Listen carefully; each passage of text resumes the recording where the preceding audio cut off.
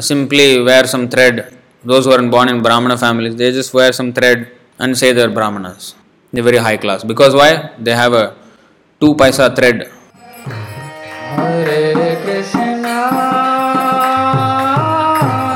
Hare Krishna, Krishna. As Narasimhadev said, just by being born in the family Prahlad, you are liberating 21 generations of your forefathers, not only your father and mother.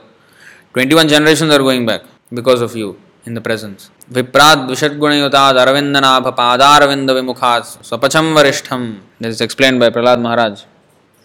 Manye tadarpita mano vachane hitartha pranam punati sakulam natubhurimana. If a Brahmana has all 12 of the Brahmanical qualifications, as they are stated in the book called Sanat Sujata, but is not a devotee, if he is a very expert Brahmana, but is not a devotee, and is averse to the lotus feet of the Lord, he is certainly lower than a devotee who is a dog eater but who has dedicated everything. Of course, a devotee is not a dog eater. He is coming from a dog eating family. The Brahmana, expert Brahmana is lower, certainly lower than a devotee who is a dog eater but who has dedicated everything, mind, words, activities, wealth and life to the Supreme Lord.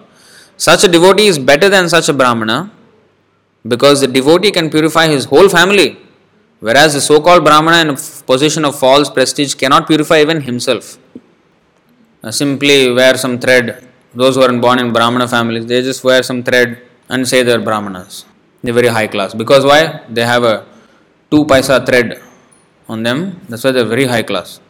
There's no consideration of character, habits, and what guna you are in, sattvagun or rajogun and tamagun. There's no consideration. Simply some external symbols they judge. Okay, this is Brahman.